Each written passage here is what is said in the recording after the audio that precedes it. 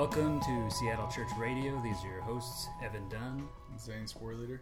We are podcasting because we are too ugly to host video things. Welcome to the first episode, the one where we figure everything out.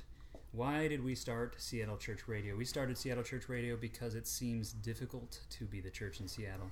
Because the Church of Seattle seems highly fragmented, and there's actually data that backs that up. So we're talking to a variety of church leaders, people from all types of churches, people whose lives are defined by their efforts to be the church in the sense of actually organizing around faith in Jesus Christ. So those are the two real criteria we have, is a history of activity in church ministry and leadership and a clear faith in Jesus Christ. So with us today, we have our first guest, Ray Harding, the guinea pig, we like to call him, who is actually leaving Seattle for Mississippi. So this is really a debriefing, an exit interview, right? Yep. So you're going to Mississippi for seminary. Why don't you tell us a little about yourself, Ray? Yeah, so grew up in Seattle area. Grew up like Redmond, Bellevue, Monroe, Newcastle. Been in Seattle like the last 10 years off and on. Went to Cambodia for a little bit. Went to Missouri for a little bit. Why'd you go to Cambodia? To try and be a missionary on my own with my wife. On your own? Yeah. No funding? No fun. I mean, funding from friends. Not being sent by anybody, and just hopping on a plane and flying over there like an idiot. That's great. It worked out really awesome. We came back in 4 months. So 4 months. But passionate to be faithful. Yeah. Oh yeah, I got zeal for days, but wisdom is extremely lacking. It's good. I'm sure you learned a ton about the differences between Seattle and a place like Cambodia. Oh yeah. Yeah, they speak a different language. They eat different foods, you know. Really impacts your spirituality. It does. It does, though. Yeah, no, it does. Before we dive in more into who Ray is and just what he's got to say, which I'm super interested in. Yeah, we thought we'd give a little coverage of a little more national thing going on in the Christian church right now. But it's local too. It's local. Yeah. It has to deal with local. Yeah, a lot of people were into that book in the area. So. Yeah. Josh Harris Kissed marriage goodbye. Kissed marriage goodbye. Yes. You're not the first to make that up. I saw a blog with it. You give him credit, man. Yeah, I mean, it's good. You didn't read the blog. That was quick. Original. So Josh Harris, Kiss Marriage Goodbye. He posted in a Instagram post the other day, right after posting that him and his wife were divorcing. One little quote from an Instagram post was, he said, "The information that was left out of our announcement is that I've undergone a massive shift in regard to my faith in Jesus. The popular phrase for this is deconstruction. The biblical phrase for this is falling away. By all the measurements that I have for defining a Christian, I am not a Christian. Many people tell me that there is a different way to practice faith, and I want to remain open to this, but I am not there now." So not wanting to get into all of Josh Harris's ministry and the whole story of him stepping away, I'm mostly interested in this popular phrase, deconstructionism, how that pertains to what's going on in the nation right now, but specifically Seattle. So it seems like a really popular thing. So Ray, what are your thoughts on deconstructionism? Yeah, I think deconstruction, like the phrase itself, just sounds like a Christian way of saying I'm slowly becoming not a Christian. So I think that's the negative approach. And it's like he says in the Instagram post or whatever, like it's a slow falling away or whatever. Yeah. But I think a biblical view of it, a good view of it, would be reconstruction, which we should always be doing, of just examining everything we're thinking, feeling, reading in Scripture. Is this actually true? Testing it to see if it's true. But deconstruction is just, I don't like this, I don't like this, I don't like this, and just chipping away and taking stuff out. I've definitely heard a lot of people use it for basically that kind of like, I'm no longer a Christian anymore. But I have heard other people use it for like, I'm still a Christian, but a different kind of Christian, right? Yeah, and that's that slow, let's wait 5 years and see if they're still saying I'm a Christian. I think that I'm a different kind of Christian will just from what I've seen anyway, it tends to, a few years later, I'm just not one anymore. Yeah. Have you guys ever known anyone who has like said, I'm deconstructing my faith? I've heard people just say, like, I've never heard the deconstruction really, like, but re-examining, like rethinking, testing out other things, like. Is it Kind of same usually concept. related to conservative ideals that they had? That's a baited question, but Yeah. Yeah, totally. Yes. Has there ever been a deconstructing your liberal Christianity into? There has been, but yeah, the phrase that's called probably isn't used. reconstructing. Yeah, And coming back to a biblical basis. Yeah, so like that word to me, I try to see it on the best, the best possible, because like in some ways I've used it in like, I have in some cases in the past 5 years, specifically post Mars Hill, like deconstructed aspects of my faith. To me, it seems like the word in itself seems like a great tool for logic. Like we all take information and we have biases towards what we want to believe and the teachers we trust, and so we'll just cling on to things. So the idea of like deconstruction in a general purpose seems great in like, hey, I'm going to, instead of just assume certain things or just trust someone, I'm actually going to pull things apart and think through them myself. Yeah. And then there needs to be a reconstruction for sure. Because with just deconstructing, it's like, I'm going to go work on my engine on my car, but I'm just going to take it apart. Just pull it apart, right? And then you've got nothing. You don't have a car anymore. Yeah. You have pieces for it, but without the intentional reconstruction of it, and without a basis for reconstruction, like to test your reconstructing against. Like if you don't have the blueprints for the car to be like, am I putting this back together correctly? Not a lot of people are going to be able to put it back together. It's true. I definitely feel like that's true. I'm trying to play devil's advocate in my head, and I'm trying to think, okay, if we had someone, like Michael Gungor is deconstructed Christianity, and then he basically has like an agnostic manifesto on the Gungor music page. Though he still makes, or did for a while, even after that, makes some Christian music. Always confused me. But trying to think, if someone were sitting here with us, like what would they say to rebut the, like, clearly we all kind of feel like there's a needlessness to some of the language. Yeah. I just think the language is inadequate. Yeah. So if it's like deconstructing to reconstruct, I think that's great. Yeah. But it's just like logically, deconstruction just leads to that itself, just deconstruction. Do you remember when relativism was like the thing? Yeah. And it reminds me so much of that, where,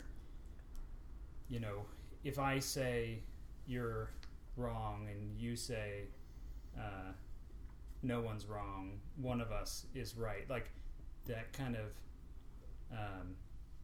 let's float into free space of indecision with our ideologies, and deconstruction kind of feels like the 2010s decade phrase for that.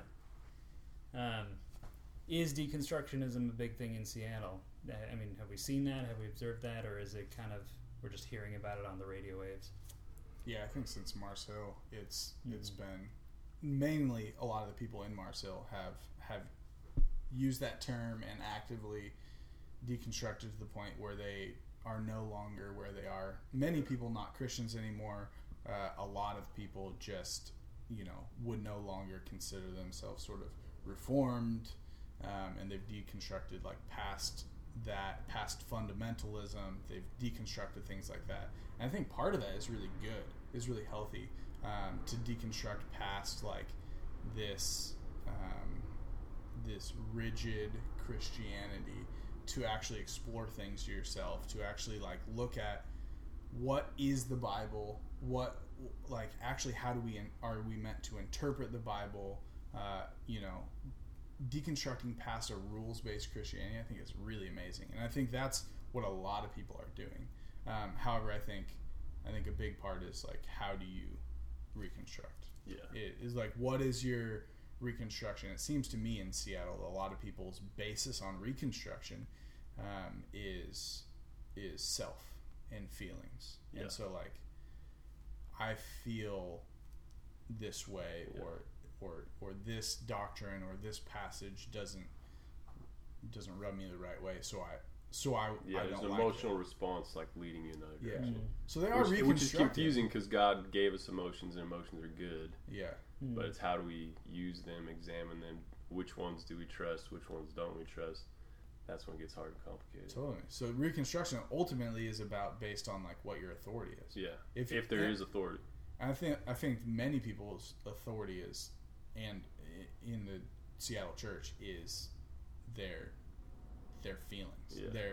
their own mind, their own conscience. Yeah. Whereas, yeah. Sorry, you just made me think that. So as you were talking, I was thinking like, so the thing that I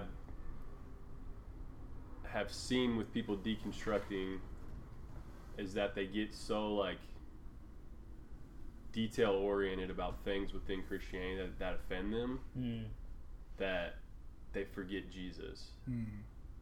It's like in the act of deconstructing, re-examining, which is great to do, and we should always be doing. Like that's what the Reformation was all about, like re-examine what we're doing. But in just deconstructing, I think the tendency is to lose sight of Christ, and from what I've seen from people, to lose sight of just having a relationship with Him. Yeah.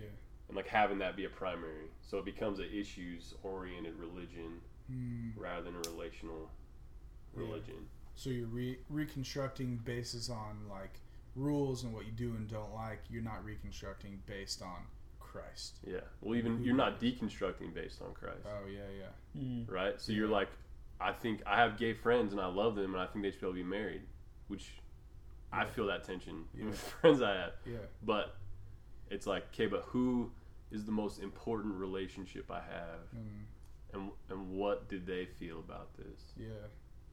Yeah. And back to what you're saying about having authority, and then is that person actually the ultimate authority? And then we rely on him rather than our feelings, like you were talking about. I mean, I can relate to this personally. My one crisis of faith was like kind of a 6-month period, and I mean, I've always kind of been a really strong, just Jesus kind of person. So it is really my like one crisis of faith. I'm not trying to belittle other people's experiences, but I took an Understanding Islam seminar my first semester at UW, and it was taught by a guy who used to be a Christian and had converted to Islam, which was super fascinating. And I just people would share just in the class like their religious experiences, their emotional experiences, right, where they thought that was God approaching me, and it was Allah. That was God approaching me, and it was, I mean, it's pretty much Muslims and Christians in the class. And that shook me because I've always been a highly emotional person, and so I was just wrestling with that. But really what brought me back, or maybe sort of reconstructed in me, was, it's the emotional experience of Jesus, but it's also just he's so striking, he's so different than anything else. Yeah. That brought it back. So I'm curious, though, you mentioned Mars Hill. I was keeping track under 10 minutes, and we got into LGBT you brought up, and we got into Mars Hill, which Mars Hill itself, like, we keep telling ourselves, like, all the bullet points for a good podcast. Right. Is that Drama. what it is? We're trying not to make this a podcast about Seattle post Mars Hill, but there are a lot of ways in which Mars Hill just had a really interesting impact on the city. Ray, did you go to Mars Hill at any point? Yeah, I was at Mars Hill for, I want to say like 4 years or so. Something like that. And that's where Zane and I met. Yeah. I don't know how long the U District was around. Yeah, so I started going like off and on a year before the U District was around. I was going to the Bellevue campus because my brother made me start going. Your brother made you start going to Mars Hill? Yeah. Yeah. So you were a Christian, though. Yeah. Yeah, I said I was. But all right, so quick, I'll give the short testimony real quick. So grew up in the church. My dad was a pastor. He was a preaching pastor, so he would only like preach on Sundays. And the rest of the time he was a police officer. And so I don't know how long he did that for, but he ended up cheating on my mom twice. One time while he was the preaching pastor at our church. If you're listening to this, Ray's going in public. Yeah, he knows. Everyone knows. I talk about this all the time. I talk about it when I preach. So I've never asked him if that's okay. Man, having a pastor Anyway. for a child is, having a pastor for a child is Hey, he did it, so it's part of my story. That's just what it is. Yeah. But so he ended up cheating on my mom, and then they split up. I was like 10 or so, and so my mom, she would wake us up every Sunday, and we would go to church, and I would go because my mom made me go, right? And then get to high school, junior high, start sleeping with my girlfriend, into high school, go to college, drinking, sleeping around, doing all that. So you weren't following Joshua Harris's method? No, yeah, never heard of that method. Actually, I had heard of it. Hello. So that's the tension. Is like I knew I would like go to bed at night, being like, "Dude, you're going to hell. Like, what are you doing?" Like, there was a bunch of shame that would come with it, and like good conviction. And my brother, like, we basically have the exact same testimony, but he's 3 years older, and so it just kind of he got there sooner than I did, but he just drugged me along with him. So sleeping around, I went to Missouri for college, doing the thing, moved back, drop out of college, moved back to be with my girlfriend who's a senior in high school. So real awesome dude. We weren't gonna say anything. Just a stand-up guy. That's when I met you. You were still dating her. Yeah, she wasn't in high school when we met, but but my brother has me start listening to Christian rap, and I'm like, dude, this is gonna be so stupid. I remember sitting in the car, and he's like, all right, Ray, just listen to this one song, and if you like it, just take the whole album and listen to it, and if you don't, I'll leave you alone. What song was that? It was Indwelling Sin by Lecrae, and so it's a song where he's rapping about being tempted by sin. He's like walking through the city and going to the store to get something to drink, and he's gonna go to the studio and start rapping. But so sin all the way is tempting, and people are coming up, like a prostitute comes up, she's like, hey, whatever, you want to get on? Dude's like, hey, you want to smoke some bud? The other guy's like, hey, you want to get drunk? And so he's rapping about that, and there's this tension. And I remember listening to the song and like thinking in my head, man, this is dope. But I cannot let my brother know that I'm enjoying this song. Like, literally stopping myself from bobbing my head, like trying not to give any inclination that I've enjoyed it. And then the song's over, he looks over, he's like, so what do you think? I was like, I guess I'll take the album, man. Bro. Yeah, whatever. I guess I'll listen to it. So then like 2 weeks later, I was listening to that album on repeat. And then there's this other song called Desperate where Lecrae is talking about how he knows the truth about Jesus. He knows Jesus saved him from his sins. He knows Jesus died for him, knows Jesus loves him, but that he's completely turned his back on Jesus and that he's doing all these horrible things, right? And that was just like 100% my story. Like, I'm getting goosebumps right now thinking about it. So I'm hearing all this gospel truth I knew and heard growing up, right, and had just turned my back on completely because I wanted to have sex. That was all I cared about. But like I was telling you, like I felt empty every time after, you know. So there's this hole, and I know something's missing.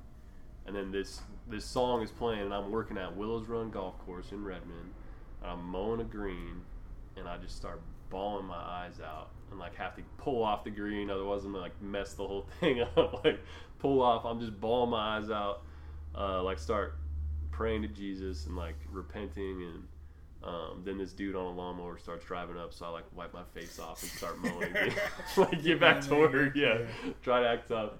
And then from there, it was like that's when I started going to Mars Hill. That's when I started reading my Bible. That's when I kept sleeping with my girlfriend, and then it's just this year-long back and forth of doing that. And then broke up with her. Started getting really plugged into Mars because my brother made me do it. It was Lecrae at the golf course with the rap music. It's like a Clue game. Yeah. I remember telling him, like, dude, it's going to be like DC Talk. Like, I'm not listening to this stuff. It's garbage, man. No, that's really good. Thanks for sharing. I think it's interesting, right? You know, we definitely didn't want to set out to create a podcast where the gospel was just, like, preached, basically. But ultimately, you know, you listen to someone's story, right? And you get it. You get that even better. So, talk to me about after that point, like you've been in Seattle for about 10 years, you said, and now you're about to move away. Like, how would you sum up the church in Seattle? How would you describe it? 3 words, a sentence? Yeah. A rambling. if it's a word, I would say pastorless. Boom. So I don't think. I mean, I haven't experienced. So if you look at Acts, this Ray's is my grabbing a Bible. We probably should have gotten that before the podcast. Yeah, it's all right. They're close by. Acts 20. Paul is talking to the Ephesian elders, and he's describing to them like the way he's labored and how he's been a pastor to them. I'll just read the main verse that always stands out to me. Therefore I testify to you this day, where did it go? That I am innocent of the blood of all of you, for I did not shrink back from declaring to you the whole counsel of God. Pay careful attention to yourselves and to all the flock in which the Holy Spirit has made you overseers, to care for the church of God, which he obtained by his own blood. And so, earlier in that, he talks about how he went house to house exhorting the people daily in the church, like weeping over them. Yeah. And I can honestly say I've never had a pastor. I've had good Christian brothers and friends that have done that, but I've never had a pastor that has wept for me that I've known about, or over me, or sought me out and to exhort me or to encourage me. Like, I've had it happen in passing, but no one who seemed to like take the task of caring for my soul seriously. Yeah. Other than through the preaching of the word. Yeah. So I think Seattle churches, and I only know like 7 churches. So there's Big caveat. yeah, there's however many churches there are in Seattle. I know like experience from like 7. That there's a lot of preachers and professional leaders, but not a whole lot of pastors. I don't think men who are willing to. It's interesting. Just love you and pursue you regularly. I love that you picked that word out. I mean, it's interesting because, you know, we talked about Seattle being the nun zone a bit before we started this, right? As in highest percentage of religiously unaffiliated people. So 40% of this city, and it's the highest major city in this country. That's according to, it's like the Public Religious Research Institute or something. So, but they've also studied a number of churches per capita, and we are the second highest in the country of number of churches per capita. So is it possible that you just missed some opportunity? I mean, I know you've been very active in the Seattle church community. Well, I think it's totally possible. So one dude who I think, one guy that I've experienced that I think is like a legit pastor. Are we going to name him? Oh, I'll name him, in a second. But he's can be viewed in the area as like a rogue guy who did his own thing. But anyway, so Javon Washington is like the only dude I know that is regularly following up with anyone who comes to his church. That's tight. Like, Javon, we want you on the podcast. Yeah, Just Javon, you're dope. We were already planning on asking you. You're super dope, man. DCC. Anyway, sorry. Dude, no. Edit it out. You guys got to control everything. No, just keep going. Anyway, just keep going. It's, I'm not good at editing. DC Comics. You know what I'm talking about? Anyway, no. So this dude, like, me and my wife were thinking about going there for a while after. So I did a church plant residency with church. Things got funky. Didn't end well. So we were kind of thinking what we're gonna do next. That's when we started thinking about seminary, all this kind of stuff. And so we were talking with him. And so we went and visited a couple times. Him and I had talked about maybe working together, church planting together. And like, he still follows up with me like every month or 2 months. Like, he'll just give me a call and just not even asking like, hey, do you want to come back? Dude. Just like, Yeah. hey man, how you doing? Let me pray for you. Dude, All the time. that's amazing. So he's just super legit. Yeah. And I know he's doing that with all the people that are Yeah. going there. That all the people he has contact with, he's doing that with. And so just like something that simple, from what I've experienced, is really lacking in the area. Yeah. Like just even a text regularly. Yeah. You know, you're making me think I've seen a lot of pastors be pastors in a very like they have the in front of the curtain is the preaching and the like church programs and classes. Behind the curtain, quietly, is the dealing with depression, suicidal ideation, assault, the raw stuff that really does plague urban areas in this country. Yeah. And it almost feels like the stigmas around mental health issues, which are so common because, I mean, honestly, most cities in this country have quite a lot of wealthy people. Even if you're not wealthy, you still have a lot of free time, so that your struggles actually tend to be very psychological in nature. Not to belittle anyone's material struggles, right? But it's just the reality of this country. I wonder if those same stigmas generally about struggles in Seattle, you got to keep it to yourself, don't talk to anyone on the bus, the Seattle freeze, apply or seep into our pastoring, and that pushing against that, maybe we haven't seen enough examples of it. Maybe we don't know exactly what that, because Javon brings, his own style, his own approach that isn't really Seattle-ish, I would say. Is he from here? I think he's from California, but he's been here for like a long time. He's always struck me as determinedly, I'm going to use the word extroverted. Nothing against introverts. I am one. Yeah. But in his pastoring, it's that I'm going to lay down my time. Yeah, he's outward focused. Yeah. And so that just made me think of another guy. The only other dude not from the area. Started at 0, now you got 2. Yeah, I got 2 that I've ever met. That's like seems like a legit pastor. This old dude, Stuart Bell, and he's playing a church in downtown Seattle. And he's just like, so he legitimately, this is what he does with his hours. I want you to go ask your pastor what he does with his hours and see if it lines up. And if it doesn't, go to Stuart's church. Anyway, he walks around downtown Seattle and goes and talks to people. That's what he does. Yeah. Goes and talks to people. Goes to the same places, talks to the same people, and then stirs up conversations, stirs up friendships, and then starts sharing the gospel. It's like a better form of like street evangelism. Yeah. Well, he's legit like just trying to make friends. But yeah. Like genuinely, he's trying to make friends with people. Yeah.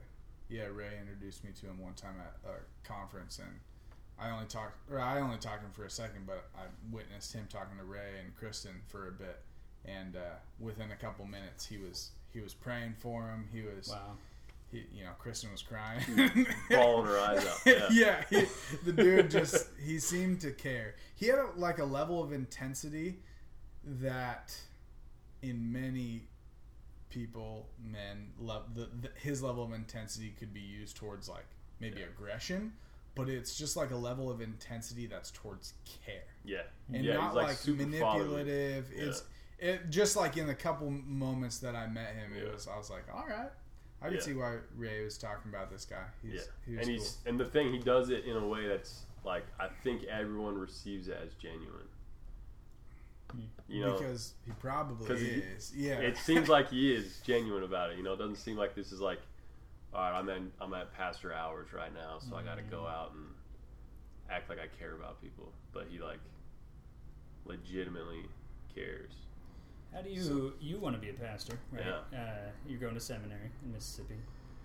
How do you balance demands of family, right? A prioritization of family with being a pastor? Because I think for a lot of pastors who follow that sort of like, they're qualified for leaders because they're really good husbands and fathers, right? But then like maintaining that qualification for being an elder also means you're like juggling family and other people. Yeah, I think you just have to work harder. So if you like, not many of you should presume. Yeah, but what's your like average week hours? I don't know how much you work. I don't even know what you do. I mean, it varies anywhere from 40 to 60 on a bad week. So 40's national average, right? Mm-hmm. So I'm at a job right now where I probably work like 60 a week. Mm-hmm. I don't know a lot of pastors that are putting in 60. Well, we should take a poll. There could be a ton that are. We're probably all going to listen to this. But and be what like, are they putting it in? But I would want to ask how much that time is spent on Facebook. What do you mean? Or advertising? Literally just sitting at a desk scrolling through Facebook. Just being bored on social media? Yep. Wow, you do not think highly of very many pastors, do you? I don't, because I've seen some things. Or because you're... That's my beer. cooler. Yeah, Recharge. hold on a sec. There we go. No, so That was super hipster. that was great. Yeah, All right, What's let the me name of it? Hopsy? let me ask then. yeah, So in the 7 churches that you've been around, yeah. the 2 guys excluding, why do you think they're pastors? They are pastors. They're ordained by the Holy Spirit through means of people. Yeah. They're pastors. Don't laugh. Hold on, let's just side note. If you're not doing your job description, are you what you say you All are? right, let's keep going. I'm gonna ignore that. Yeah, you just keep going then. We're getting rid of Ray in this city. For a reason. I'm getting forced. I mean, why do you think they aren't? Like they're pastors. That's their job. But when you say Seattle is pastorless, why are pastors making their churches pastorless? What's taking their time? What are they doing? If they're not caring like Javon and Stuart Bell, like you said they are preaching most of the time. They do care, but what's going on? Yeah, so they're preaching and coordinating. I feel like. So what? It's like a lot of the church's focus right now, so a lot of church planting focus is we got to get people in the door, right? Which, to build a church, you need people to come. And so the theory is that if we have enough touch points with people through different events we do throughout the city, we can get them to start coming to our church. And so pastors are taking on the role of a party planning coordinator rather than the role of being a pastor of a church. So they have 5 people and they feel this urgency of, all right, I got bills to pay. I need to build a church. I don't want to be a failure, which are all legit concerns, right? Like God cares about those things for that guy. Yeah. But in those concerns, he's thinking so much about, I got to get people in the door. He's not thinking about who he has in the building already. Not pouring into those people, which is actually what is going to build the church. Because all those people are already connected to people that aren't going to your church. Right, because pastoring is equipping the saints for the work of ministry, right? Or like among you, So you're saying there's a neglect of those among you in order to envision who might come. Yeah. Are you discouraged overall about the church in Seattle? I would say no, because I think we could change it. And by we, I mean me and Zane. Oh my dude, get out of here! We're moving to Mississippi. We ain't I told you, man. Nothing. I'm very arrogant. Do you plan on moving back to Seattle? That's my hope. That's my prayer, dream. That is what we want to do. But I totally understand that might never happen. You should probably be careful what you say on this podcast. Yeah. To the city of Seattle. I'm just kidding. So you think you could change it? You think? No, I don't think I could. I think there's not just you, but how would it get changed? I think the biggest thing is bringing legitimate pastors, not to the city, but that are already here. So another huge issue is that I honestly I don't know any pastor that is from this area. Not a single one. You guys might, but I literally know. Yeah, I know one guy from Bellingham. Yeah. So he gets it. But that's it. Yeah. You're saying there's a lot of people coming here trying to influence a city, maybe because it's really attractive to the challenge, right? So church planning is like arrogant men. Guys like me who are very arrogant and proud and think they can come to a city and change it by themselves. Yeah. Because I'm air quoting, because the Holy Spirit has the power to do that, but they really think it's my preaching can save this city. Yeah. Are in Texas thinking all those heathens up there need to hear about Jesus, and I'm gonna come up and I'm gonna get them. I can't edit that. I can't, get out of here. I can't change your accent.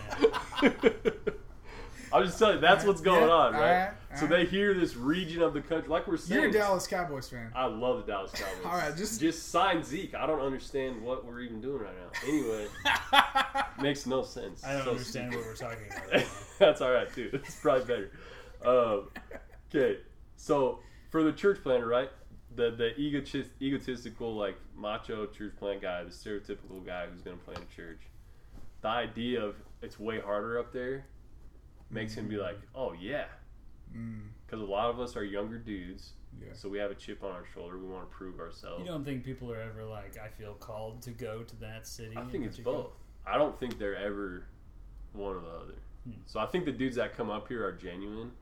I think the guys bringing them up here are doing them a huge disservice.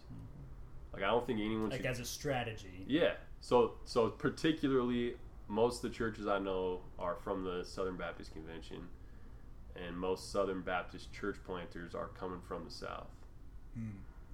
And the dudes from the South are not equipped to have a conversation with people in Seattle. So let's talk about that. What's different between Seattle and the South? Yeah. So... Because you lived in Mississippi. Yeah. So I was talking to a lady from Mississippi who was assisting in my vasectomy a couple months ago, right? Ray has three kids under 3.5 Yeah, 3 under old. 3. Anyone's getting snipped out. So Ray had his last kid 4 months ago. Clearly, he got on top of it. It was time to go. You can't have that happen. We were going to keep this G-rated. You cut it out, man. Come on, Ray. Beer and vasectomies? Come on. I'm sorry. I'm a heathen from Seattle. We were mostly I need a Southern Baptist preacher to go. We were mostly concerned about swearing. I've Ray kept keeps that. finding other ways. You gotta push the boundaries. What was I even saying? Okay, so this lady. So I'm talking to this lady, and she's from Mississippi, right? And she was so Jesus. No, I didn't say anything. I didn't even tell her. I think her and Kristen started talking. But anyway, she was saying one of the things that was hardest for her coming up here is that no one has asked her where she goes to church. And she was like, but in Mississippi, that's like one of the first things you talk about with people. Even if you actually don't live it. Yeah. Oh, yeah. That doesn't matter. But for the point of the pastor guy coming up here to plant, from his like cultural understanding, his surrounding, he's experienced that it's a given that people talk about what church they go to. That's the norm, right? Church is a normal part of their life. And here, when I tell dudes I want to be a pastor at my job right now, they think I want to go. They literally say I want to study Harry Potter for a living and become a wizard. Like, it is a complete joke to them. Like, not even it's registers. True. Or if I tell them, I go, hey, you want to come to church on Sunday? They say words that I'm not allowed to say on this podcast. It is the most awkward question to ask here. I remember growing up how many times I would hear a sermon about, living as a Christian the other 6 days of the week. And I would just listen to that and be like, I don't know anyone who goes to church and doesn't. That was a totally foreign concept to me. I grew up in Redmond. I grew up here, right outside of Seattle. Went to Westminster Chapel in Bellevue until I was 18 years old. Went to college. Went to Mars Hill a little bit, and then Grace Church in Capitol Hill. Then Mars Hill, then Grace Church. And is that Grace Pres? Yeah. Okay. And I don't know how many sermons I heard like that. So many. And it never clicked why people were bringing that up. It's not a Seattle thing. Yeah. Either honestly, I think that 40% religiously unaffiliated is this city being honest. Yeah. And if anything, it has going for it. If people aren't Christians, they don't say. Yeah. Well, they're not marginalized for it. Like, they're not an outcast for not being a Christian here. That's true. Which, I love that. Yeah. I love that about Seattle. So I love when dudes at work call me an idiot. Yeah. For being a Christian. That's just fuel to the fire. Like, that's exciting. It's a conversation starter. Yeah. So is that the key difference you feel like then, is that there's something more transparent about your own personal religiosity here in Seattle than Mississippi, and part of that means church is just not a normal part of life for a lot of people. Yeah. So I think for the guy who's coming here where church is the norm, it's spiritually more exhausting for him when he realizes it's not the norm. For someone who's conditioned for that already. It's just legitimately exactly like the weather up here. So there's church planners I've talked to who come up here and they're here for 6 months and they're thinking about leaving because it's dark. Yeah. Low it's clouds. gray. Yeah. Which I totally get, because when we were in Cambodia, every day I was just like, it is way too hot. Like, and I'm surrounded by people like less than 2% know Jesus in the country, right? And so I'm surrounded by people that don't know Jesus, and I'm just sitting there thinking about how hot it I'm is. so sweaty right now.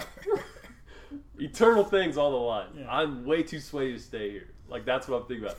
And so there's these things that we don't think about. We over spiritualize church planning, I think, and we underutilize resources that are already there. Zane's turning on the fan Sorry. or the Distraction. light. The light. Thank you. Yeah, it was getting dark. So I think we underestimate like what we're used to and being transported out of that. And we think so. I think dudes who come up here from the South they should come. I just think they need a lot of training. Yeah. Like they should go apprentice at a church for like 2 years at least. What advice would you give to someone wanting to plant a church here? Just come up and live here. Okay, before you start pastoring, before you start thinking about ministry. Don't even be in ministry. Just live here, go to a church. Live here, get a job here. Like, will SBC pay you for that though? No. No, so you just got to do it on your own dime. Screw the SBC. They don't. Okay, so and this I'm so guilty of this, but making church planting decisions based on finances is idiotic. Yeah. Because you're going into it, you're just relying on finances. Yeah. So if the finances are pulled, what are you going to do? So then you're going to dip out. So are you all about bivocational? No. If you can get the money, get it, but from a church, but yeah. But go, don't. Yeah, so if you're going to transplant, I would say for anyone, like if I'm going to go church plant in Texas, I think the transition might be simpler, but because you somehow have a Texas twang already. Yeah, I've got. Yeah, where did you get that? My wife thinks it's because all the rap I listen to. I don't know. Still doesn't make sense to me. It's just a lot of hours, man. You just start picking stuff up. If you like the Dallas Cowboys, you will develop. Even if you've been a Pacific Northwest guy your whole life, you will somehow sound like you're from the South. You know, I think that just means we should send Ray to Texas. You can see what happens. To influence the SBC in their view of Seattle. They would never listen. We got some guys in the SBC. But okay, so you're going to Mississippi then. Yeah. You're going to Mississippi. You're going to not the church plant though. No. Yeah. But you're a Christian in Mississippi. Yeah. How do you cut through the BS? Just do that. How do you evangelize? How do you be on mission? How do you deal with Christians and non-Christians? So this was the biggest thing that made me not want to go to seminary. While we were visiting, we were talking to a couple, and the girl is from Ontario, Canada. She speaks French, so can't say the city. It's just this. It's a big city in Canada, but I mean, come on. And she was saying like you can't find someone that's not a believer. So like I said that, not a believer in air quotes for people listening. Like everyone down in Mississippi says they're a Christian, is going to church somewhere, like has their home church, whether they've gone this year or not. Like they grew up in that church, that's where they're affiliated with, and everyone's a Christian down there. Supposedly. Are people just not asking the right questions? Like, do you follow Jesus instead of are you a believer or do you go to church? I think that they're asking what church do you go to. Yeah, that's the wrong question. Yeah, 100%. And so I think for the genuine among us, and not that they're not, they just might, like I'm saying, some of them. Much of the country has never had a pastor. Mm-hmm. Like so many people have never been taught. That's true. To understand what they even believe. Pastors aren't reading Reformed Pastor by Richard Baxter. 100%. They're not. What is this reference? Richard Baxter wrote a book, Reformed Pastor, and basically just says like, "Go visit your people." Yeah, I'm gonna. He says, know where your people are at spiritually. Like he basically said, if you don't know how to be praying for them specifically, you're not pastoring them. So basically, Ray, and I would agree with him, think pastoral visits are not a thing of the past. Yeah, and not a thing to be replaced by Facebook or even email. Or though. If you were intentional with email, it would be a lot better. 100%. Then. Yeah, it would be better then. How do you pull that off in a city like Seattle where people are simultaneously so conscientious of safety around church stuff, as in, I don't know if I want this dude in my home. Yeah. I have kids. Yeah. I heard about this thing Yeah, with yeah. the Catholic Church. And so cold to, I mean, most people here, I think, would punch someone who randomly showed up to say hello and drop off something and talk. Yeah, right? yeah. So that's not what Richard Baxter talks about doing. Okay. It's not like random door to door. All right. It's for the people in your church knowing where they're at. But I think, are you asking more like a missional approach to the region? How do you contextualize that advice to Seattle? Yeah, yeah. I think to attitudes? Seattle, it's like Stuart Bell, genuinely caring and becoming someone's friend. So like the dudes at work I've been talking about that like make fun of me and all that good stuff, whatever. Like I've been to their houses. We hang out outside of work. Like we've become friends. Yeah. And so when I ask them the weird, awkward question, they might just be like, dude, F you, shut up. But there's still a friendship basis there. And so I think So you can maintain that relationship and even cash in on the Yeah. And I can say stuff. Anyway, I can say stuff that pushes them into awkward situations just like they do me. So I think as much as they like blatantly sin in front of me, I can blatantly be a Christian in front of them. Yeah. You know, I can be as awkward as they make me feel. I'm allowed to be that awkward to them. That's a crucial attitude, I think, because I think a lot of Christians, you know, have this fear of getting sucked into sin by being in proximity with sinners. Yeah. You can see where we're going with that one, right? Like we worship a God who came down to be a human and literally sought out sinners, brought them to his dinner table, and just had meals with them. Yeah, and unlike me, he stayed pure doing it. Yeah, right. But ditto. I think a fear of sinning to not evangelize is just, what is the word for just completely idiotic? Because by not evangelizing, you're sinning, right? So by saying I can't go hang out with these guys after work because I'm going to be tempted to have one too many beers. Let's unpack. You use the word evangelize a couple times, right? And I think that's a really loaded word. Yeah. Right. What is evangelism? You know, you're talking about like relational evangelism, but you're also talking about just spell that out, like what it means. So why is there an imperative? Yeah. So evangelism being sharing the gospel verbally and inviting people to believe. And so what I think, this is why I'm saying I think for people who want to be up here, need to come live here for a while, it's because it takes time to learn how to just be friends with someone in a way where you can share the gospel and them still talk to you afterwards. Like even for the people who aren't from here but move to Seattle that aren't Christians, like they're coming for something that Seattle has, right? This culture of like inclusivity, this culture of be whatever you want, like all these things. And for the dude coming from the church from the South or from wherever, I mean, I've never met any guy not from the South, but coming up here to plant, he's just not used to that culture yet. He's not used to the people that Seattle draws and attracts yet. And so I think he can get used to that. He can learn that, but that they need to take time to do that. So if you can't get to the point where you're able to have like a lesbian couple over who's both been burned by the church and be able to share Jesus with them and then still talk to you afterwards, this probably isn't the mission field for you.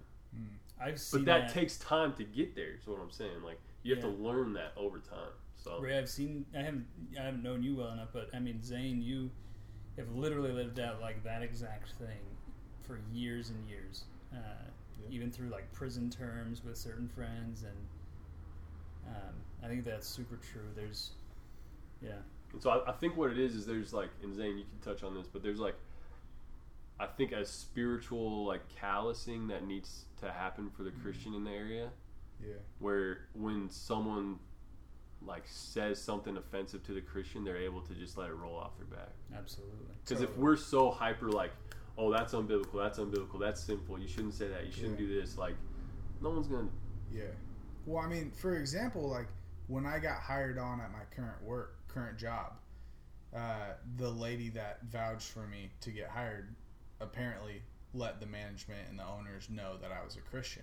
And so when they hired me, Heads up. when they Only in hired, Seattle. We got one Yeah, of these guys. Will you get outed for your faith Yeah, for being a Christian. at Yeah. a job? so before I was there, the owners went down and talked to Everyone in the crew. the Dude, people. I've had the exact the same people at the thing job happen. and be like, "Hey, we don't want to get sued. This dude's a Christian. Like, no lay gay off." jokes. Yeah. And I know that now because now I've gotten past some of those relationships with those people. That now they laugh at that and and we joke around. And I mean, honestly, I probably go too far in crassness and in like maybe not being the greatest Christian witness in the other direction sometimes. But like we've built this relationship between me and the other people where they know I'm a Christian, I know they're not. We can joke back and forth, we can make fun of each other, but there's also the reality and the seriousness of when I talk to them about Christ, when I challenge them, when they challenge me on stuff, the relationship's not broken. Yeah. But someone coming from another culture would be the kind of person that my work would fear in some ways of not being calloused enough to just all of a sudden call like, oh no, like I'm being persecuted. Like, if you're a Christian here, you cannot go to HR and be like, That is it. they sent some group text photos Yeah. that I did not appreciate. You have no backup. Yeah. Here in Seattle. So you probably know this about me, right? But I perform poetry, slam poetry, right? And had a lot of experiences at slams that kind of fit with what we're talking about. One in particular where I performed a poem that was basically like, the Bible says, Jesus basically told the Pharisees, anyone gets to come to dinner. That means LGBTQ community gets to come to dinner, right? So it was specifically about that topic. It was hard for non-Christian people who didn't have a Christian background to comprehend I was being kind of sardonic at a couple points, and there's a lot of rhetoric that I kind of regretted later. So I got literally I won the slam, and that poem was in it. And afterwards, I was super cold-shouldered, and I was really confused. And then later, they said I got called out on Facebook by like 20 different people. Super intense experience. Had phone calls with a couple of them who were really gracious and like helped me process it. And they weren't Christians. One was a lesbian, the other was trans. They're just helping me process getting called out by like a group of people that I was like hoping to build connections to. Yeah. Right? One of them I talked to, and she literally said, all I hear is hate. I try to explain, all I hear is hate, and literally I don't ever want to talk to you again. Yeah. And then, but here's what's fascinating. It was not hard for me to understand, like, oh man, my language was off. I could have made that clearer what I was saying, right? And I took total responsibility for that, and I still feel strongly that I should have. Yeah. Christians, pretty much not from Seattle, but some in Seattle, had a really hard time with me owning my responsibility in the communication. Yeah. Saying things like, you shouldn't have to explain yourself, the gospel was clear. It's like... Yeah. But was I loving my neighbor in how I presented the gospel? Always love my neighbor better. Yeah. Yeah. And so that's the thing. It's like... And this is with all church planning. Like, there's a confrontational reality behind it, right? Your whole vision, like, I've literally talked to dudes that are like, their whole vision of coming up here is like seeing this dead, dark, spiritual place come to life, right? Which on one side that's true, and on one side it's like, dude, it's not all dead. Like, there's already a ton of Christians up here. Yeah. And you're just assuming there's none coming up because you heard some stat on some 829 podcast. Honestly, it's or whatever. 40% religiously unaffiliated. That's not even the majority. Yeah. Zayd's died. Rain is just like little jabs here. I just say what I'm thinking, man. For those It's because you called me non-confrontational beforehand, so I feel like I have to. Yeah. For those of beef you it up a not little watching bit. the live stream, Zane just slapped me in the face with his hat. Yeah, the bill of the hat too. Yeah. I have no idea what I said. Not important. Well, confrontational reality, church planning. So if you come up with a confrontational mindset, without having the capability of having that ability to adapt to love people that are in a life circumstance you've never experienced, like a homeless trans guy, like without having experienced that and having that sympathy of, man, I used the wrong pronoun to be able to talk to this guy. And without being willing to be like, I should adjust my pronoun. That's not hard to do. I don't think Jesus is too worried that, like, hey, Ray, well done, good and faithful servant. You called him or her. Yeah. I'm not comfortable with that. Yeah. Yeah, no, I'm with you. There's very much a sense of why not play the rhetoric game? Not to be fake, but to show respect. Yeah. Well, there's the reality of Jesus talking to the woman at the well. And his apostles coming up like, dude, what are you doing? Yeah. You're not supposed to talk to her. Purely a cultural imposition. Right? And Jesus is like, I don't follow those rules. Okay, so I want to hear you guys' thoughts on this because I ask Kristen this all the time. Who's the host here? I'm just kidding. I am now, baby. No. Okay. This is like too extreme, but I'm just going to say it just for the shock factor. So obviously no one's doing this, but do you think it would be missionally appropriate for you to drive down Aurora Avenue, find a prostitute, and take her to lunch? No. And why not? I think there's a whole other element, a whole other dynamic that happens there. Yeah. You're a dude, alone in a car. I mean, if you get smart about it, you're not alone. Both of you together drive down Aurora. Bring a woman. Yeah. I'm serious. Yeah. It's not even just like, oh, people will see you. It's like, oh, what will she think?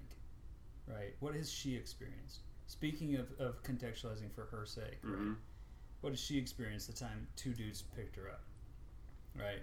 Or even just one dude and said, like, hey, like, there's already, I mean, with the pronoun thing, there's baggage attached to an interaction. And you gotta respect the history that is probably there, if just with a little bit of thought, right? But, I mean, clearly she's going to have, like, a frame of reference of what two guys picking her up is going to be, and it's not going to be good. But what if you flip that? What if it's shattered? What if that frame of reference is shattered by two and she's guys, getting an hour off. Yeah, two guys just giving her an hour off, treating her to lunch, treating her with respect, sharing the gospel of the Jesus who loves her in spite of all that, not number one, in spite of all that she's done, but actually probably more important, in a Jesus who will redeem her in spite of all that's been done to her. Look, so pause, quick side note. I'm not advocating that we actually do this. Yeah, no. But I'm saying wrestling with that question of like, okay, is that legit? Is that just a cultural thing that's stopping people from going and sharing the gospel in that way? I think it's the wrong question. Yeah. There are people who are more appropriate than us to accomplish that same task. All the things you guys are saying are good. Yeah. Amanda Hightower from Rest, Real Escape from the Also Sex want you on the podcast. Kristen used to do Rest. That's what makes me think about it. Because she would walk down Aurora and try and talk to the ladies. So. Absolutely. Dude, what are you doing here? Let's get Kristen on this. She's way better to be talking to. Let's get Kristen on this. Yeah. For real, though. So, yeah, I mean, they're very firm on, like, only women can do the street outreach. Right? Yeah. Only women can do the bikini barista outreach. Yeah. Part of it is so that we're not stupid, right? I mean, you said it earlier, right? We're not guilty of falling into traps that we're naturally inclined to. I'm not saying that would necessarily be a trap we'd fall into. Just there's just a lot of unnecessary confusions we add by setting it up this way. When instead, if we have a church that's coordinated, right, in its mission and its desire to minister to certain groups of people, we can send out people who are better fit. And women are amazing evangelists. We don't need men. So that's like, if you're doing men just because you feel like men are the only one that can evangelize. So I'm not talking about a ministry. But just like in general, I'm like just talking about someone. you and I are out, Yeah. and we're just like, hey, let's go get lunch. And you're like, Or- you know what? Like, You pull Yeah. over, you roll the window down, it's and you super say, sketchy, but like, you know You- what? Let's no. pick up a prostitute and take her to You Yeah. pull over, you roll the window down, and say, "Do you need some food? Yeah. I will go pick it up and bring it back here. It's better. I would love to talk." I don't with think you." that's even better. It's not showing. Because her- I don't think This she's treated personal as a connection. neighbor right there. She's treated. I can't be seen sitting down with you. You stop on the street and you talk, Yeah. but That's like buying a homeless guy food at the grocery store and then bringing it to him. what's wrong with that? Why would you not take him into your house and feed him dinner? Ooh, I think that's great, but this is where often Ray pushes people- the cultural boundary. I'm just saying a lot, good. but not everyone. I think you're making a lot of assumptions about the people you'd be talking to. Not everyone's comfortable with going with a stranger somewhere. Yeah, I promise you, there's a lot of homeless dudes that would come inside your house, I'm sure there are. I have asked certain people, and they have said no. and some will say, "Yeah, keep asking, dude. That's sick." Yeah. I'm just saying. I think again, I'm not saying, "Hey, dudes, after this, there's prostitutes right around the corner. Like, we could go take them to dinner." I'm not saying let's go do that. All right, but I'm just saying like being willing to ask the questions of like, "Hey, is this like just a cultural standard that we're afraid to push against?" Like Jesus talking to prostitutes. Obviously, he was doing it a different way. He's God. He's not gonna sin. Like, but like, are we willing to stretch that bound? Like, can you be? Could you be friends with a stripper? You know that You know that what I'm is a saying? great Like just point. that kind of stuff. There is a real sense in which we do need to find ways to break down the socioeconomic and hierarchical like classism that Yeah. that is present. Because in so urban America. what I push against is when you mention a church having a ministry to reach these people, which I don't. So that's something I'm hesitant towards is churches having ministries for evangelism rather than just It being like an us organic part. being evangelists. Like, that's a Christian. Well, maybe then the thing to do is pastors need to be equipping people with specific scenarios, right? Like, here's our recommendation based on our experience, based on talking to experts. Yeah, and I think like what you're saying, like I should not get in a car with a prostitute. No. It's not wise No. for me. But with my past, my temptations, like it's just not a wise situation to put myself in. But my wife and I could, and that could work out Yeah. freaking great. Yeah. Yeah. I'm much more for that. Yeah, but I'm just saying, just for like these are the kind of situations that Seattle church planners, Christians, pastors need to be thinking through. Right. Because those are the people, like that's the people we're trying to reach. Yeah. Right. Okay, so this I'm gonna loop this back in something I was thinking about, but I didn't get into.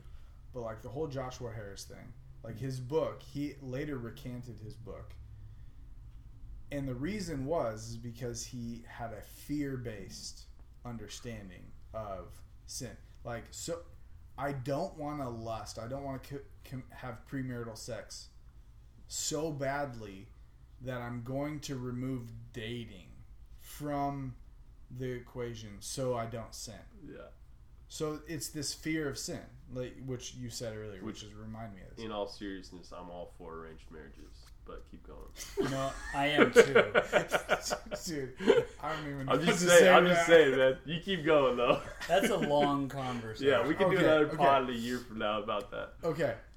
But just fear of sin and setting up Yeah. boundaries with the prostitute.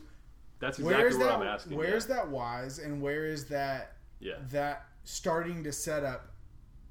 I kiss dating goodbye Yeah. because then you just rule out dating because I'm so afraid of premarital sex. I'm so afraid of sin that I'm just gonna rule out like things that might be wise, might be beneficial because I'm afraid of sin. Yeah. So do you rule out evangelism to a prostitute lady because you're so afraid of sin?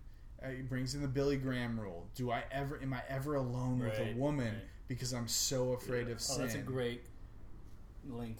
Right. And then even this week, Ray and I were talking about how we are so afraid of, because we've seen pastors, so many pastors, Yeah.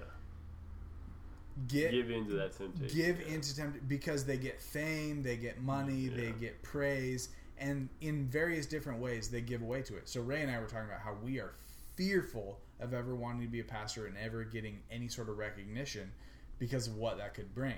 So just like the Good thing we're doing a podcast. Yeah, I know, dude. I thought about that. I hate it. Good thing it will only be our moms listening to it. If that. Yeah, if that. Well, yeah, that's true. My mom probably won't. They'll see how long it's 97 minutes. Sorry, bud.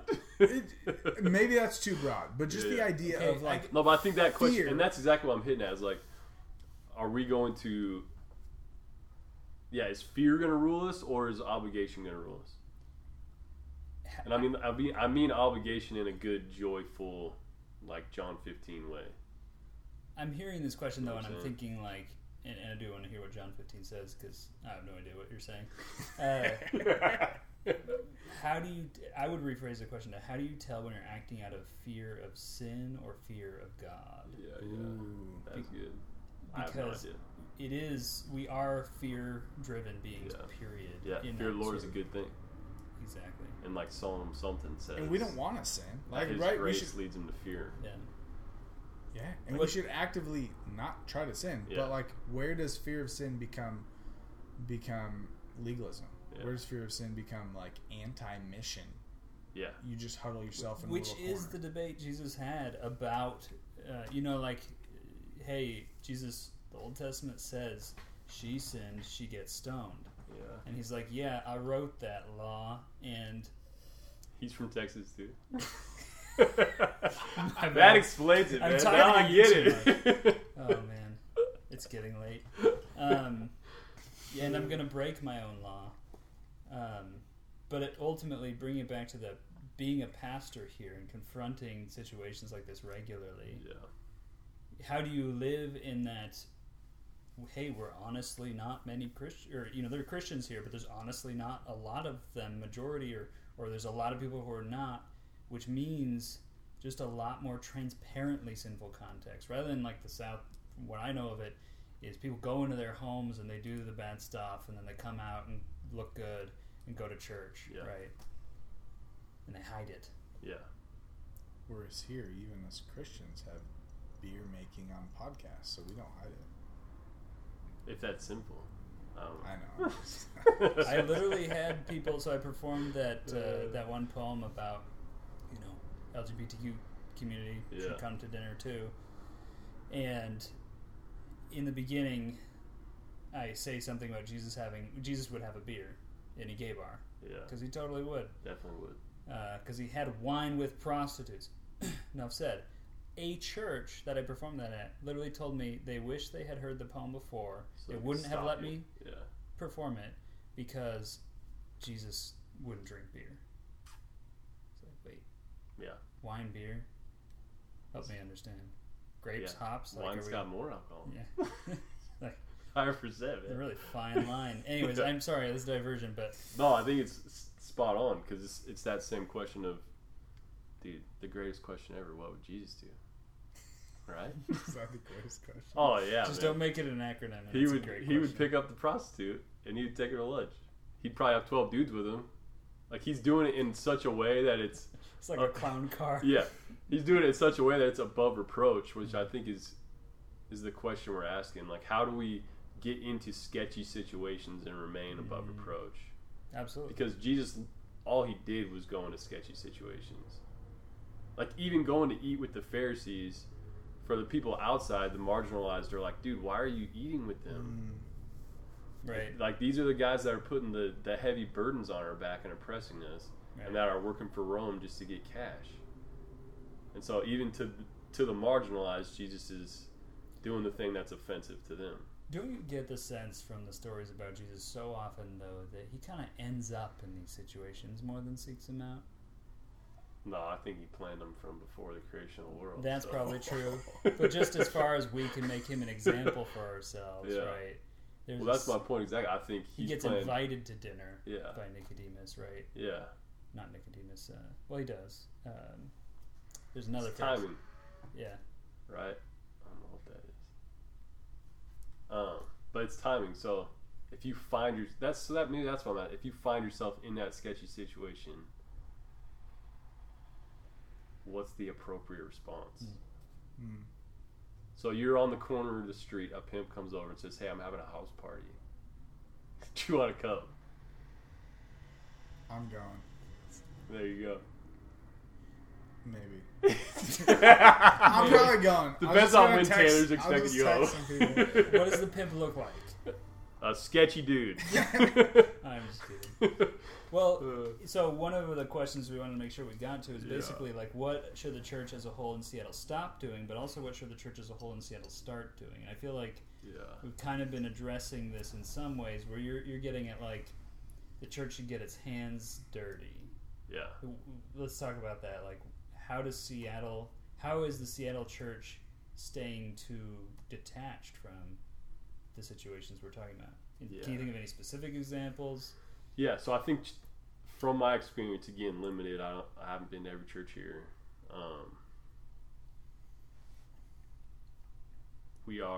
Churches tend to be very inwardly focused. So even like from top down, the focus is to build the church, right? Which initially sounds like that's a good thing, right? Building God's kingdom is a good thing. But if you're so insularly focused, you can't do your goal even, because you're not going outside the church. You're not equipping people to go talk to their neighbor. But let's host a huge barbecue at the park and try and get to meet some people. But you've lived next to this person for 20 years. Yeah, I hear what you're saying. You know what I'm saying? There's that Seattle freeze, individualism, neighborhoods are dead here, right? Like, you don't know your neighbors here. Yeah. I don't know. For any of you not in the Seattle area, if you move here, do not talk to your neighbor. I mean, what we're saying is that you should, but it would be weird. Yeah. I grew up in a neighborhood in Redmond. Knew like 3 of the people in the neighborhood. Yeah. My neighbors are awesome. Yeah, because you talk to your neighbors. You knew your it's neighbors not that hard. Before they moved in. Okay, but so that's the thing. Listen. All of your neighbors want you to talk to them. Yeah. Yeah. People want like friends. Deep down they want that. But as like just I'm trying not to swear right now. So as just like hesitant, fearful Christians, we buy into this excuse of Seattle freeze rather than smiling at someone and saying hello. Yeah. Right. And then after you do that 500 times, maybe you have a conversation with that person. You know? Constantly initiating some form of contact with people you see regularly. It's exhausting, and can be discouraging, but it's not impossible at all. And they want it. Like, people want contact. Are there more lonely people in this city than we acknowledge? Is that kind of what we're getting at? They're all lonely. Especially because the majority are transplants. Yeah. So like, go to a coffee shop and ask each person where they're from. Yeah. 90% are not from Seattle. So we're putting the Seattle freeze on filter over people that aren't even used to it. Yeah. I was walking back from the second bus after transfer on my route home has been rerouted this week, so a lot of walking.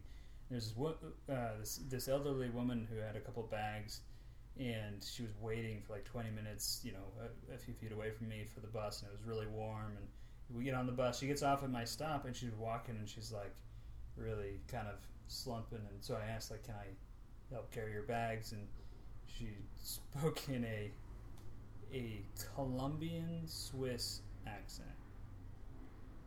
I cannot picture it. Yeah, I have no idea. It was tough. I asked her, I was like, where's your Was she accent speaking from? in English, though? Yeah, it was good English. Okay. But yeah, to your point, like, there's just... So many people. Yeah. More so now that the Amazon boom. Yeah. Yeah. So I think that... So for the church, things for the church to start doing, just talk to people. It's not that hard. And this bugs people or whatever, but like, introversion is not an excuse. So back to the John 15, the Christian obligation is actually a joy. So Jesus says in John 15 something like 10 and 11, if you obey my commands, my joy will be in you. So not like human joy, we're talking God's joy will be in us as we obey what he says to do. Probably even tenfold for the introvert. Like if by the power of the Spirit they have the courage to talk to someone that they're terrified of talking to, and they continue in that discipline, the joy of Christ will be in them. So for Christians, like holding on to these little promises, I think it's freaking huge. Because I can't say the number of times I've not wanted to talk about Jesus with people, but God brings that verse to mind, and it's like, hey, this is for my joy, and every time it's joyful. Yeah. Right. And if it is a trial for you to engage with your community, with the people around you, consider it pure joy. Yeah. And it will be joyful. So that's the thing. I don't like people. I don't like talking to people. So my wife and my mom and other people I go to church with, then Zane, say or think I have like a gift for evangelism or whatever, which I think is total BS, because I don't enjoy it until it's over. You know what I'm saying? Like, I do not enjoy doing that, but God's given me the grace to make that a discipline. So you have the gift of obedience. Yeah. You care to in one particular area. Yeah. Not right, but because I've seen the fruit of it by God, like allowing me to do it time and time again, I've seen the consistent fruit of, okay, I'm terrified to explain these tattoos I have on my hands, but I'm gonna explain them because the dude just asked what it says, and so my right hand says Jesus is God, right? You have to explain that to somebody. That's why I got it, because I don't want to explain that to people. Like, you get it, so you have to talk about it, right? But I've seen time and time again how joyful it is in the midst of having that conversation, and after that conversation, I'm like, okay, I trust you. I'm going to do this. But so that's my dream for other Christians is like, you don't need some crazy spiritual gift to talk about Jesus. It's just do it. Yeah. And you'll see how joyful it is, and you'll see how little you get rejected and how often you make friends. Like a lot of first conversations, like my freaking roommate upstairs right now, our first conversation was me talking about Jesus, telling him he's probably going to hell and is not actually a Christian, even though he thinks he is. And now we're like super tight buddies. Yeah. Like, just, that makes no sense. That should not happen. Yeah. Like, that's God's grace, right? And so I think we're so scared to put ourselves in these situations because we hear like weird stories that never actually happened of getting spit on or something. I mean, I'm sure that's actually happened, but I've never been spit on. No. No, you just get super gnarly. You're right. There's Yeah. in this city, or you get your future boss telling all your coworkers you're a Christian and don't talk to this guy. Right. We don't want to get sued, so yeah, leave him alone. There's the simultaneous like wisdom in natives to this city, or people who've been here a long time, in terms of how to interact and how to be real and be comfortable in really uncomfortable situations. But with it comes like a reticence, a coldness, a sluggishness around engaging and trying to make friends. Yeah. Well, like, it might take years to get a guy to come visit your church. Whereas in the South, you tell them, hey, I'm a church planner. Culturally, it's like, oh, cool, I'll come check it out. Yeah. You know? So it's more exhausting for that guy coming up of, man, I've invited this guy like 20 times. He says no every time. Every community group, I've ever been in, there's always like, every person has like that person that they're like, can we keep praying for my friend who I have been talking to for years? Yeah. Or, I think they're getting close, right? That is a Seattle prayer. Yeah. I think they're getting close. It's freaking awesome. Yeah. Because then they finally do. Yeah. But, so the first thing was talk to people. The second thing I think of for the church, like for church members, for a church, I already said you need pastors. So church members take care of that. But the second thing, like praying, which is obvious, it's the stupidest thing you can say, but so with people, unfortunately, no, just like needed daily saying, God, let myself. me share the gospel with someone today. Yeah. Like, God, save this dude or save this lady. Like, yeah, you're the only one who can do it. I can't explain the gospel in such a way that they're gonna be like, yep, you're right. it's got to be God doing it. So constantly asking him to do it and to put you in situations where you're either going to deny him or be faithful to him. Asking him to do that, which is terrifying. Like, because none of us want to share. I don't want to share the gospel. I mean, I want to, but I don't want to do that. Yeah, when I first became a Christian, like I was going through this little couple week study in my Bible or whatever, and it had me praying for divine appointments. Like, you know, the religious language aside, like I was praying for God to give me opportunities to share about Him. And I did. All the time. And I was a brand new Christian, and I was probably much less equipped than I am now, but I was having them more often. And also, I mean, that gets into that. I saw your eyes. We shouldn't be worried if we're equipped or not. Oh, no. My eyes were... This was also Charismatic Zane, not... That's true. I was much more charismatic then. However... I still believe in a God who answers prayers. Like, I'll be as charismatic all day about like a good God who listens to my prayers, who answers my prayers. And to pray for opportunities is something I used to do, and I do a lot less now. And that probably is very important for the church going forward. And so the Seattle church is praying for opportunities. This is what I think is happening in praying for those opportunities is like, I think they're always there. But as we're asking, our awareness is way more heightened. We're seeing like, oh, this is actually an opportunity to share the gospel right now. And I think as we're praying, like when we're in a season of being able to pray that way, when we do get to share the gospel, it's way less clunky and awkward than when we're just like, I'm up here to share the gospel, so that's just what I do with people, you know? Because you're aware, you're able to be patient and wait for that opportunity as you're asking God, like, God, I'm fearful for this person's soul. Like, I want them to know you. I know what's going to happen if they don't. Please give me an opportunity to share the gospel with them. I don't want to be, I'm not trying to, like, be showy, but it's a discipline I've been trying to do this year. And I haven't done it super regularly. But I have a spreadsheet.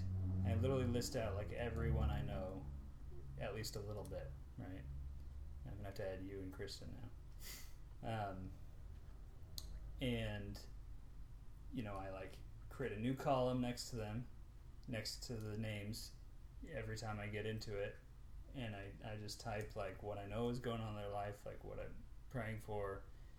If they're not a Christian, honestly, it gets really repetitive. Save him, save her, save him, save him. But you know, you can pray for their well-being too. No, I mean, of course we care about their salvation. You can also just pray that, like, I do. I do. Who cares about that? Right, if you know detail, you I try to put the detail, but it's striking how much it changes me too. Like, not as like I want to be better, so I should do this, but I am so much, like you said, aware of them, of every single person on that list. I call people after doing it. I text people after doing it. Dude, so this is exactly going back to your question of pastors' like workload. I think the workload of the pastor would be much more rejuvenating if he's in constant prayer. Because you're saying your heart is more naturally inclined to go out to others when you're in seasons of prayer. So it's not an exhausting exercise for you. True.